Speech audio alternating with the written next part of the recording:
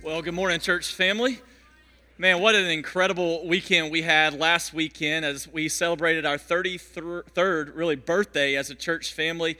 I know that some of you were able to participate in that with us. Some of you were not. But at the end of the day, it was a phenomenal weekend together. We got to see many more people join the life of the church. You got to meet them for the very first time. It seems like every week now we're getting to see handfuls of people go through the baptism water. So let's just make a deal. You keep leading them to Jesus and we'll keep baptizing them. How about that? All right. Let's just keep doing what the Lord has called us here to do. But I will say that as we enter into another year, now I don't mean that like fiscal year or even calendar year, another year into the life of us as a church. You know, we were born in the first weekend of November, so we enter into a new year together per se. But as we enter into a new year, we talked about last week what it looks like for Jesus to be our greatest treasure.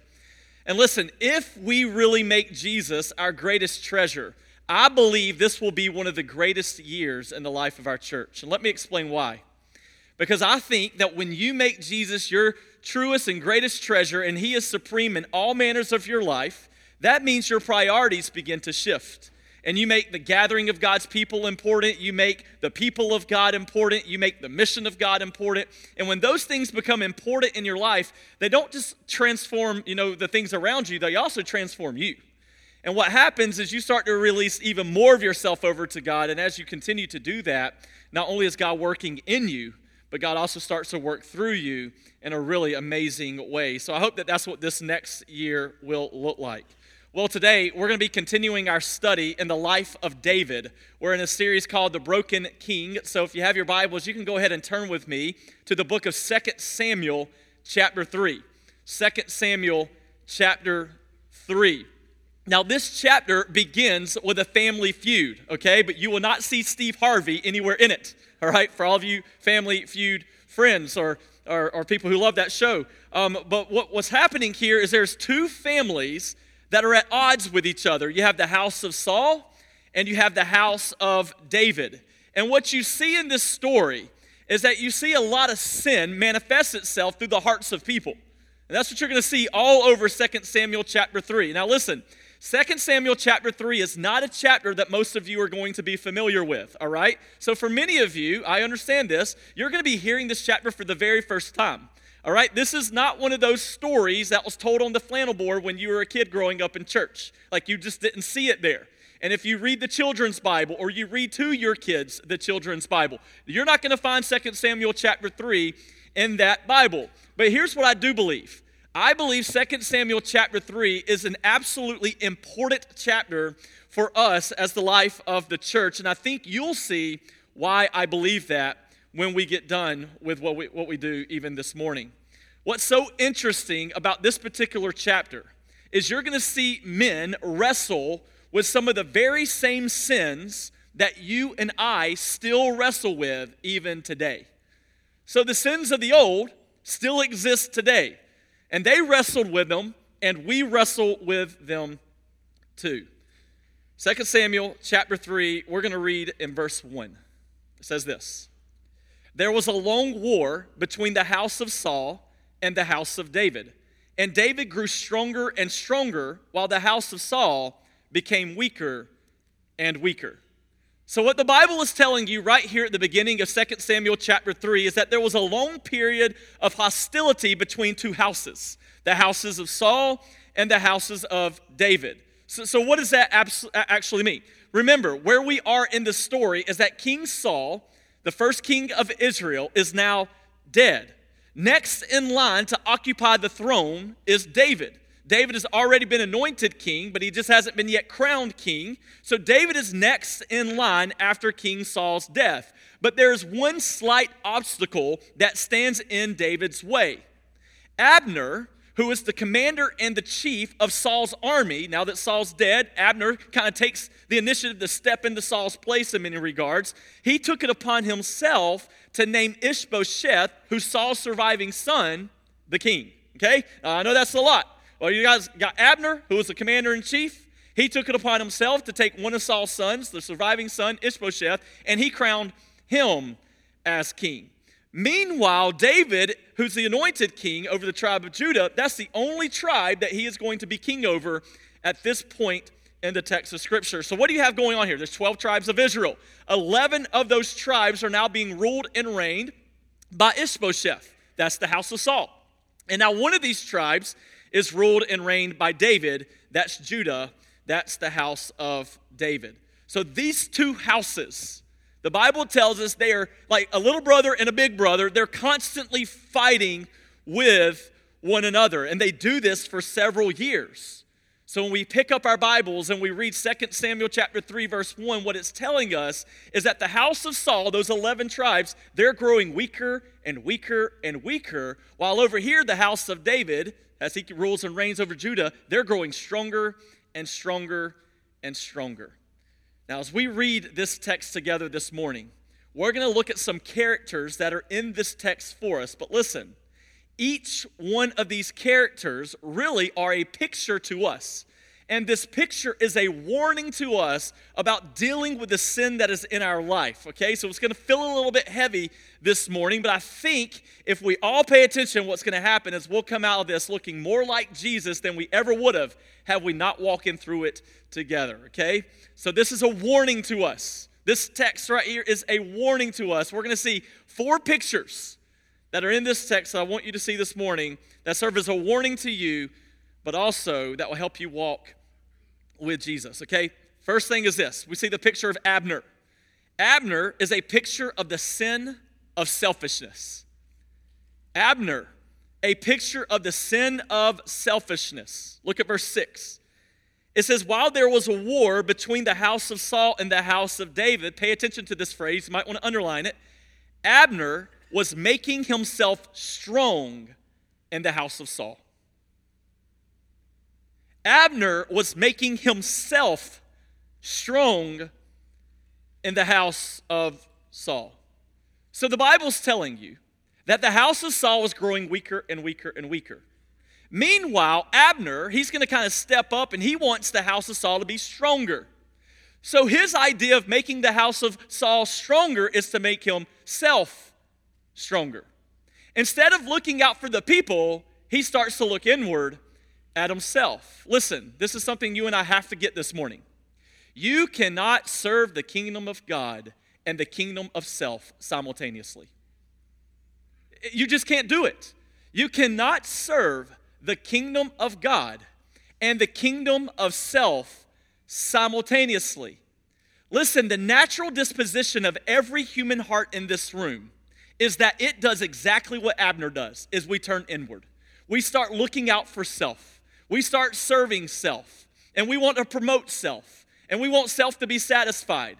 And what happens is we all start to exist and to live for the kingdom of self. And when we do that, we're putting the kingdom of God in the back seat. It's the natural disposition of every single human heart. That is how our heart, by default, is designed because it's been tainted by sin.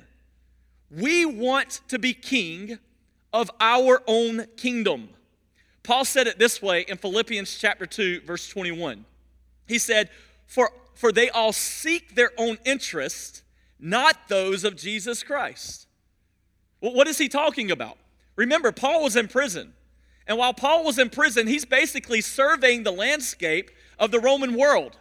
And as he surveys the landscape of the Roman world, what he says is, man, almost everybody that comes to my mind, man, they're all self-serving.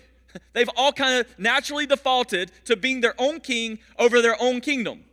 And Paul was saying to this church at Philippi, I want to send somebody to you. I'm thinking Timothy, I'm thinking Epaphroditus. Those two guys are dynamically different, but everyone else that comes to my mind, man, they're just self-serving individuals. And if you think that Paul is just talking about the people, I think, by the way, Christian people, what Paul actually does at the very beginning of the book, Philippians, in chapter 1, verses 14 through 17, is he actually says the pastors are this way too. That the pastors have self-ideologies that they're trying to push. And what's so interesting about this is what really Paul's trying to say to us is we're all guilty of trying to serve the kingdom of self and the kingdom of God simultaneously. He's saying to the pastors, myself, and to the pastors of this church, beware. There's a warning. You too can easily fall prey to serving self. you too can try to serve the kingdom of self and the kingdom of God simultaneously, and that's a dangerous place to be. But not only is he talking to us, he's talking to you. And he's saying that you are not above this either. That you too, in your just average daily lives, we try to serve the kingdom of God and the kingdom of self. This was certainly true of Abner, and it's certainly true of us. I want you to consider for just a moment this morning how you might be living for the kingdom of self. Many of you have kept up with what's going on in Israel. Okay, some of you haven't kept up with it as closely. But one of the things that has come to the forefront of our minds as we continue to talk about Israel is we start to think, okay, well, maybe this is the end times. And that's one of the hot topics of discussion right now among many, many churches, okay? If indeed it were among the end times, Paul tells us in Timothy chapter 3, verse 2, what's going to happen at the end times. What does he say in particular as it relates to kingdom of self versus kingdom of God that's going to happen in the end times? Do you know? He says we're going to become lovers of self. So when the world comes to an end, the people of the world are going to start turning inward, and they're going to fall deeply in love with themselves. So if that is true, then I think it's okay for you and I to consider how we might be even doing that today. Let me ask you a couple of questions just as a way for you to consider if you are serving the kingdom of God and the kingdom of self simultaneously. First, do you submit to self as the ruler of your own life? Think about your life and think about how you make decisions. Think about how you write checks. Think about how you give your time away in the average week. Who or what are you serving? Is it the kingdom of God or is it the kingdom of self? Think about this. Do you seek self-promotion? Is this something that you live your life for, to promote yourself on social media or to promote yourself before a watching world? To elevate who you are and to make other people think highly of you? Do you seek self-satisfaction? Finding satisfaction and fulfillment in all the wrong things? Do you find yourself constantly defending your unbiblical political ideologies? Now, some of your political ideologies are rooted in Scripture. I get that. But some of your biblical or some of your ideologies aren't political ideologies. They're not rooted in Scripture. It's just traditions that you're unwilling to hold on to or unwilling to let go of. Do you find yourself constantly trying to centralize your relationships in your life? Rather than God and Christ being the center of your life, you put that relationship, that marriage, your kids, sports, hobbies, education, career, you put that at the center point of your life. There's one thing that's emphatically true about every single person in this room. Our lives orbit around someone or something. My question is your life orbiting around God? Is it orbiting around His Word? Is it Christocentric in that way? Are you serving the kingdom of heaven or are you serving the kingdom of self? Ma'am, sir, I think as you walk through some of these questions, if you're anything like me, I had to dig deep and I found some places in my life really where I'm existing for the kingdom of self and not for the kingdom of God. And that's okay. We need to find those things. We need the Bible. We need the Spirit to expose those things to us so that we can repent of those things and look more like Jesus. But listen to me, ma'am. Listen to me, sir. When you live for the kingdom of self, there is nothing more miserable than that. There is nothing more miserable than making your life all about you. You are not created nor designed by God to make your life all about you. This is one of the emphatic things that are true about the book of Philippians, as we alluded to it just a moment ago. Philippians is a book all about joy. But here you got Paul, where literally everything in his life was stripped away from him. He didn't get to live out any freedom that life offered him, and yet he still had immense joy. Why? Because the one thing that provided him joy was not able to be stripped away from him, and that was his relationship with Christ. And I wonder for you and I, if everything in our individual lives from a worldly standpoint were stripped away from us and all we had left was us and Jesus, would we still have joy? Or would joy be lacking? It says in verse 7, now Saul had a concubine whose name was Rizpah, the daughter of Aiah. And Ish-bosheth said to Abner, why have you gone into my father's concubine? Here, Abner is trying to do a power play. He's trying to make a move. See, in these days, one way you would try to acquire power was to go after the king's concubine. If you had her, then you would acquire power almost immediately. So Abner is going after Rizpah because she belonged to Saul, and Saul is now dead. But Ish-bosheth sees this situation, and he knows exactly what's going on. Like he reads through it like a hawk. And he says, I know exactly what you're doing. And what does Ish-bosheth do? He rebukes Abner. That's what we just read. He says, what are you doing? Why are you doing this?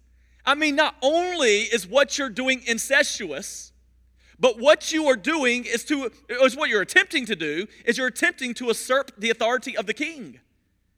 Well, that's exactly what Abner was doing. He wanted to be king himself. He was trying to position himself in a place of power. And how does Abner respond to Ish-bosheth's rebuke? Look at verse 8. Well, he erupts in defense. By the way, you do understand that when you're guilty and you're in sin, one of the first responses to being rebuked or called out in your sin is to get defensive at it. It's to get angry at it and to begin defending it. And he says this is what Abner says. Am I a dog's head of Judah? I mean, to this day I keep showing steadfast love to the house of Saul your father, to his brothers and to his friends, and have not given you into the hand of David, and yet you charge me today with a fault concerning a woman? Abner gets a little frustrated. He gets a little mad. And he says this really random and weird phrase, am I a dog's head of Judah? What he's saying is, why am I going to continue to serve you and continue to honor you, Ish-bosheth? I'm the one who put you in that place to begin with. Why would I continue to honor you and serve you if you're going to make these types of accusations against me? Instead, I should just deliver you over to David. Now pay attention to what he says next in verse 9. God do so to Abner and more also, if I do not accomplish for David what the Lord has sworn to him.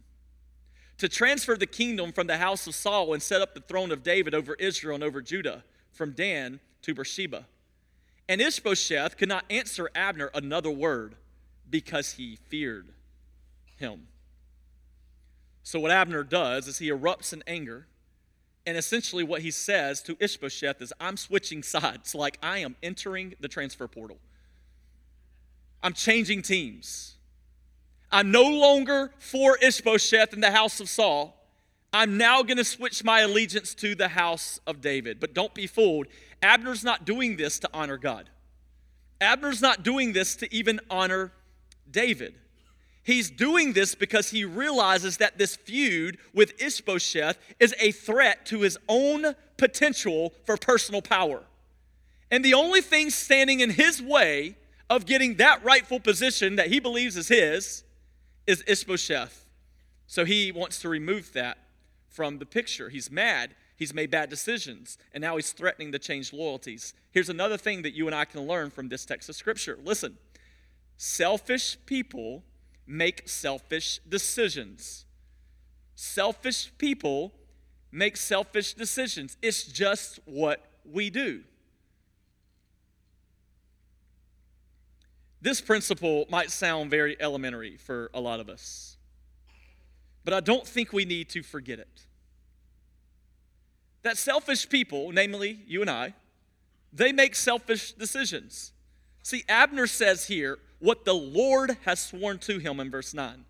See, Abner knew it was God's revealed purpose for David to be king. He's admitting that. This is what David is supposed to be. This is where David is supposed to be. We already know because God has sworn him to be there. And yet Abner still disregarded what God decreed. Why do you think Abner disregarded God's command? It's simple. Because Abner wanted to be king himself. The very same things that cause you and me to disregard the commands of Scripture are the things that drove Abner to disregard the things of Scripture. We want to be king of our own individual kingdom. You and I are selfish people. Now, I know that you're not going to walk out of here today and feel like your feathers were fluffed, okay? You won't. But we are selfish people. And as such, we make selfish decisions. Quite frankly, when we read this story, we should see a whole lot of Abner in us. It should almost feel like we're looking at ourselves in the mirror, saying, man, I do the exact same thing. We fight for the right to rule in so many areas of our life. I just want to mention 3 of them this morning. We fight for the right to rule in our time. Time is something that God gives us to steward well for His glory. And yet we use our time in a way that dishonors Him. Most of us do. We don't prioritize the gathering of God's people. That seems anti-gospel. I mean, just in and of itself, right? We don't prioritize the people of God, doing relationship with them and opening ourselves up and being a little bit vulnerable with them and allowing them to speak truth into our lives and allowing us to speak truth in their lives and doing what real biblical community actually looks like. We don't prioritize God's gathering. We don't prioritize God's people. We don't prioritize His church. Instead, our time gets sucked away into all of our hobbies and all of our sport activities and all of our, leisures and all the things that we want to do. And the simple question has to come back to the front of the table, and that is this: are you serving the kingdom of God or are you serving the kingdom of self? And you can't keep ignoring the reality of the situation. If you do, you're on a very dangerous road to your own demise and destruction. But Jesus says, I didn't design you like that. I designed you to exist not for you, but for me. You live for my glory. And when you do, you'll experience the most amount of joy that you've ever experienced in all of your life. And it won't always make sense, it's just true. So we do this with our time, we do this with our talents. God gave you gifts. He gave you certain skills. Do you know why? Read Romans, read Corinthians. Do you know why God gave you those gifts? He gave them to you to serve your church. Just read. He didn't give you those gifts so that you could just have a really good career path. I used to work with a 501c3 faith-funded organization. He didn't give you that just to serve that, though they should be used there. We should use our skills and gifts outside the walls of the church. He gave them to you to serve the body of Christ, so that the body of Christ, the local church, would have everything it needs to function and operate the way that God has designed it to exist and function. What about your treasures? Many of us, we don't give faithfully to the body of Christ for this specific reason, because we want the right to rule. We want to make the decision of where the money we worked hard for goes. And I think this is so interesting because I'm challenged by it. I think about this all the time. If God came to Trey and said, hey, Trey, here's the deal. I'm going to give you $100. I just want you to give 10 of that back to me. As soon as we do this, I'm just going to go ahead and give it back. Give you 100, and I want you to turn around and give me 10. Who wouldn't make that deal? None of us wouldn't make that. All of us would make that deal, right? I profit $90 off of that. And that's exactly what God does. God says, I'm going to give you this, and what I give you, I just want you to return. I don't really believe the 10% rule, but you know that through the Wisdom and Wealth series, whatever. But that's at least the base of it, right? So you start to think about that, and then what disrupts that?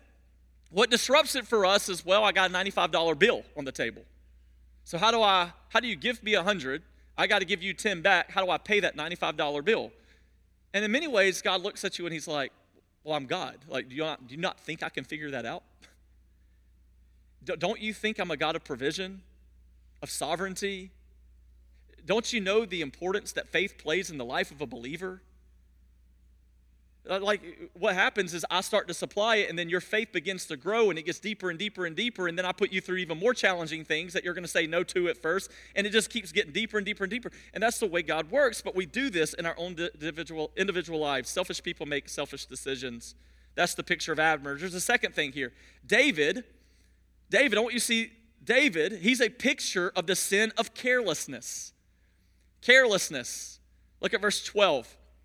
And Abner sent messengers to David on his behalf, saying, to whom does the land belong? Make your covenant with me, and behold, my hand shall be with you to bring over all Israel to you. And then David responds in verse 13. He says, good, I will make a covenant with you. Well, up to this point in the text, David has been a man full of wisdom. Almost everything about David has pointed us to the life of Christ in a good way. But now what we see is that David is making an allegiance, a covenant with the wrong person. Abner is not the kind of guy David should be making a covenant with. He becomes a little bit careless. Abner's not loyal. He's not a guy you can trust. It's a bad deal for David. But to make matters worse, David not only makes a covenant with Abner, but he sends Abner to go find his first wife, Michal. You remember that story? When King Saul was alive, King Saul wanted David dead. He felt like David was a threat to his own kingdom. Yet David and Michal, they had a love for each other, and they talk. And what does King Saul tell David? Hey, I'll exchange Michal to you if you go and you find 100 foreskins of Philistines that are out there. If you go and kill 100 Philistines, bring back their foreskins. I'll let you think about how all that works. And he brings back those foreskins, and then you get my daughter. Well, he brings back more than 100, and the Bible tells us that, right? And then he gets Michal. The Bible tells us that they love each other. But in the first year of their marriage, David has to leave his wife and flee for his own life because his father-in-law, King Saul, was out to try to kill him. I mean, that's David's life and his new marriage with Michal in their very first year. Well, now, fast forward to 2 Samuel, where years after this, now Michal, she's married to another man and has a family of her own. And David's coming back saying, hey, why don't you go get her and bring her to me? When the king makes the request, what do people do? They respond. So they go and find Michal in her own home with her new family, and they abduct her from the home to bring her back to King David. Meanwhile, it's a sad story in Scripture. You see it right here if you read it. Meanwhile, Michal's new husband is grieving as he follows and watches this series of events. Listen, why is David doing this? Everything about this is driven by greed. It's a careless decision. The Bible tells you in verses 2 through 5 that David now has 6 wives. Why does he need one more? It's driven by greed. David knows that if he could get Michal back on his side and over to him, then all of Israel would be more accepting of him because he now possesses Saul's daughter. It's a careless decision.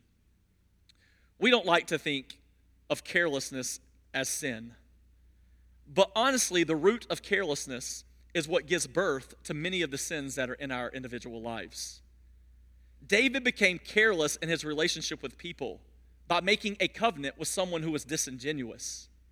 David became careless by allowing greed to rule in his life by seeking another man's wife. What can you and I learn from that? It's simple. Even godly men fall. Even godly women fall. The godly fall. Many of you, you've been plagued by people that you have held in high esteem that you would have called godly, that you know have fallen in your own individual life. The beautiful proverb found in Proverbs 24:16 says this: even though these men or women, though they may fall, if they're truly in the family of God and if they're truly godly, guess what they do? They get back up. They get back up. That's the beauty about the text of Scripture. Is David here is a picture of carelessness. But even David, you'll see later, he does get back up. And there's a third picture here. I'm going to slide through this one. It says the third picture is Joab. Joab is a picture of the sin of bitterness. So we've seen the sin of selfishness. We've seen now the sin of carelessness. Now we're seeing the sin of bitterness. Joab, he's one of David's servants. He makes his presence here in chapter 3. And what I love about Joab is when he comes on the scene, he's absolutely shocked that David's make this covenant with Abner. He knew immediately that's a bad idea. Look at verse 23. When Joab and all the army that was with him came, it was told to Joab, Abner, the son of Ner, came to the king, and he has let him go, and he has gone in peace. Then Joab went to the king and said, what have you done? Behold, Abner came to you. Why is it that you have sent him away so that he's now gone? Joab is saying to David, you do know Abner is a type of guy that you're supposed to keep on an extremely short leash. Like, he is not one of these guys you just want to let out of your sight. Because the moment he's out of your sight, he's working against you. David, why first would you make a covenant with him? Second, when you made the covenant, why would you let him go anywhere where you couldn't watch over him? Terrible decision, David. And then he says in verse 25, you know that Abner, the son of Ner, came to deceive you, and to know you're going out and you're coming in, and to know all that you are doing. So Joab looks at David square in the eye and says, Abner is deceptive. He's not someone you can trust. He's not for you. He's only for himself. What's Joab doing? Joab's calling David out. He's rebuking him in his careless decision. And at the moment here where you think Joab is somewhat heroic, he's going to come in and he's going to save the day, well, we get to read verses 26 through 30. What happens there? Joab leaves David and sends messengers to go out and to get Abner. Bring Abner here. And when Abner returns, what does Joab do? Joab walks up to him like a good old buddy and puts his arm around Abner's neck. And he says, man, let's go for a little talk. I want to share something with you. He takes him to the side of the building. They get to the side of the building and he punches him in the gut until he dies. And he kills him. Now, what I haven't told you is that Abner in war previously had killed Joab's relative. And Joab had held on to that and sought vengeance at the first moment of opportunity. It was bitterness that he never dealt with. Bitterness that ruled his heart. By the way, Joab is not the best accountability partner. Just for those of you who are wondering. He confronts David in his foolishness, and then what does he do? He turns around and goes and does something completely foolish on his own. He murders Abner. What was the motive in all of this? The motive is revenge. The motive is that there was bitterness in his heart that grew and grew and grew and grew and was never dealt with, never repented of, never laid down at the feet of the Lord until eventually it took over his own soul. Church, listen to me well. We are not above this. You are not above this. There is nothing more dangerous to your spiritual vitality than thinking that you can hold on to a little bit of bitterness and leave it undealt with. It will ruin you. It will ruin others. It will ruin the church. Bitterness is like poisoned ice cream that's dipped in chocolate. I mean, you look at it and you're like, man, that looks good. And then you eat it and it tastes really good. But as it begins to settle in the inside, it eats away at you like nothing else can. And before you know it, it destroys you from the inside out. This is why Paul says in Ephesians, let all bitterness be put away from you. Be kind to one another and tenderhearted, forgiving one another as God in Christ has forgiven you. Joab is a picture of the sin of bitterness. And there's a fourth and final picture this morning as the band comes up to play.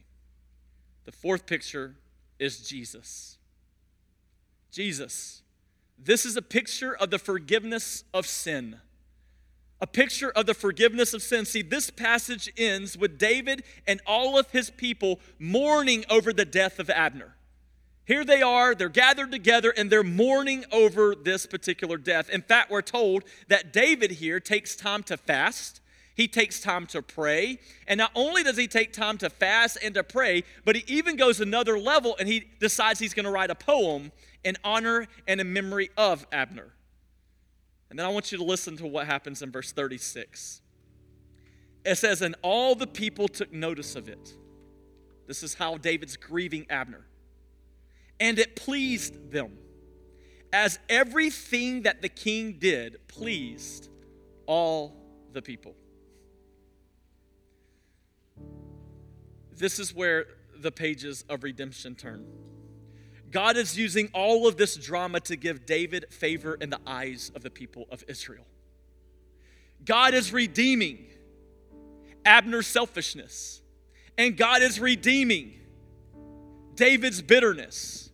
And God is redeeming, or David's carelessness. And God is redeeming Joab's bitterness. And he's bringing all of this together for his own good and for his own glory. Every evil intention of the heart of humans is being used here to advance the purposes of God. Let me ask you a question. Is redemption messy? It absolutely is. Redemption is ridiculously messy. This story in 2 Samuel 3 is not a story of enchanted woods. It's not a story that Disney would put together for you to go and watch. This isn't even a Hallmark film. This is a messy, sin-infested story. And you and I, we live in a messy, sin-infested world. But here is what we can learn from this and walk away knowing is emphatically true because we see it here in Scripture. This is it. Sometimes the worst things to ever happen are the best things ever done. That's the story of redemption. Sometimes the worst things to ever happen are the best things ever done. You serve a God who could not sin. He's incapable of it. This God looked upon you and said, man, the world is jacked up because of the sinful heart of human beings who have decided to exist for their own right to rule rather than allowing me to have the right and to rule their own individual lives. So God, in all his goodness and all of his glory, clothed himself in human flesh and came to dwell among his people. He would never sin. He would live with us in all of his humanity and all of his deity.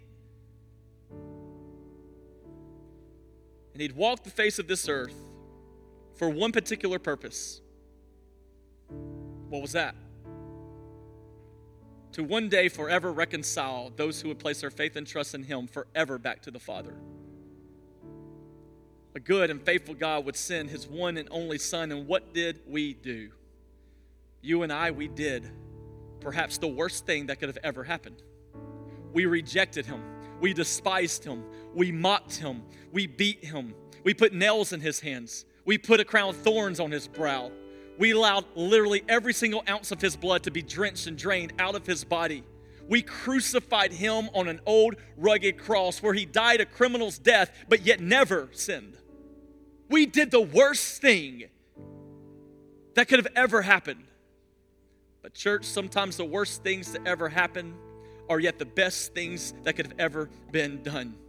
Because it was that very crucifixion that would lead him to an empty tomb.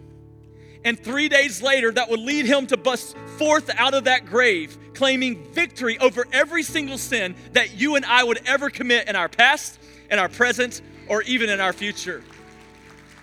So what did God do through the sending of his Son? He redeemed us. He redeemed our carelessness. He redeemed our bitterness.